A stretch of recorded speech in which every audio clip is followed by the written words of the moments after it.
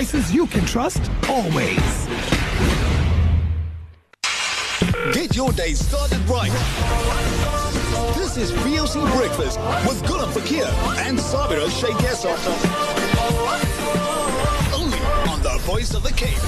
So as many of you may recall, FOSA has been calling for the ban of religious gatherings to be lifted and issued papers in the Johannesburg High Court asking for the religious sector to be treated equally to that of, for example, casinos, health clubs, cinemas and restaurants. Examples where gatherings of up to 50 people indoors and 100 outdoors are now permitted. We know that the President addressed the nation on Monday evening where this call has been heeded basically. And Michael Swain, the Executive Director for FOSA, joins us online just to sort of talk to us in terms of how this changed the argument in court yesterday. Michael, good morning and thank you so much for joining us on Breakfast 91.3 FM. I'm sure that you must be very relieved, that the President has made this announcement on Monday evening, yet the court proceedings proceeded yesterday.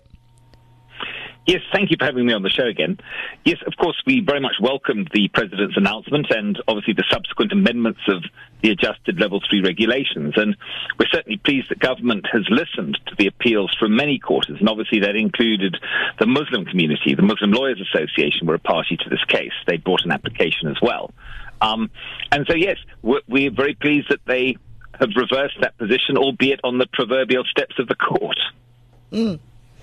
Now, of course, good morning. It's good to have you with us again, Michael. Just in terms of, your proceedings in court yesterday, of course, you went ahead. What exactly are we filing for now? Well, obviously, the urgency of the matter was taken away because government literally gave the relief that was being sought from the court on an urgent basis, which was simply to be treated fairly and equitably with the rest of the similar gatherings that were allowed. Interestingly, and I think significantly, of course, religious gatherings of this nature were allowed under the previous lockdown Level 3. And that was really one of the major points, is what data is government basing its prevention of faith-based gatherings on? Have they suddenly become more deadly, more serious than they were? And if they have, then why? So at the court itself, then the question was how to take this forward, because obviously some crucial issues remain undecided, including the in-principle issue regarding the constitutionality of government's decision. And we and the other parties were invited by the judge to basically come up with a court order as to how this could proceed, which has now, of course, been made an order of court. And under that, government must now deliver any records of decisions they want to provide by the 15th of Feb. And then thereafter, we and the other applicants will have the opportunity to supplement our papers, and then government has the same opportunity again. And there is also going to be a request to the Deputy Judge President that this matter be set down for hearing as soon as possible, which is likely to be, we understand, from May the 17th. All right.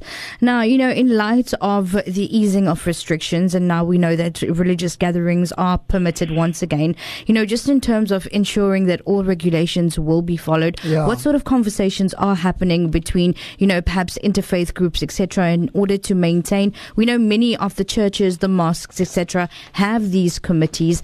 Who and how are we going to keep everything in line? Well, obviously, government sets down the regulations under which it allows these meetings to take place, and they're very stringent for religious gatherings, and they always have been. There's very stringent social distancing, hygiene, sanitation, social protocols, there's record keeping, etc. And so, yes, they will go ahead if they want to. At least they now have the choice whether they want to or not, and that was always one of the big issues. Why would they be precluded from opening where others are allowed to? And I think, very importantly, what we have to establish at this point is, this isn't going to go away. There will, unfortunately, likely be another wave, and there'll be another lockdown level. And as the judge in the court yesterday said, this is not something that is going to just be settled just simply because this particular ban's been lifted. And so what we're now looking for is the critical importance of establishing a precedent regarding the reasoning and the basis upon which government can lawfully regulate religious gatherings as this pandemic unfolds. Now, Michael, there's also been a call for religious workers to be recognized as essential workers, providing an essential service as well? Yes, and again, I think one of the problems that we've found is that right from the beginning, when the original lockdown level framework was announced, religious workers, religious organizations were not even included in that. And so that would literally mean that faith-based gatherings would have been closed, religious workers would have had to have essentially been not recognized as the essential services that they are, right up until this whole lockdown level and this national disaster is cancelled. And so, yes, they are at the front line. They are the ones providing the succor, the support, the comfort. They're the ones doing the funeral. They're the ones often doing the feeding and the clothing.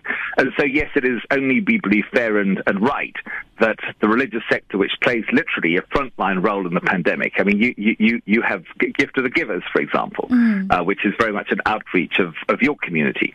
This is an essential service. We believe it should be recognized as such because, again, that would just simply be an equitable thing to do.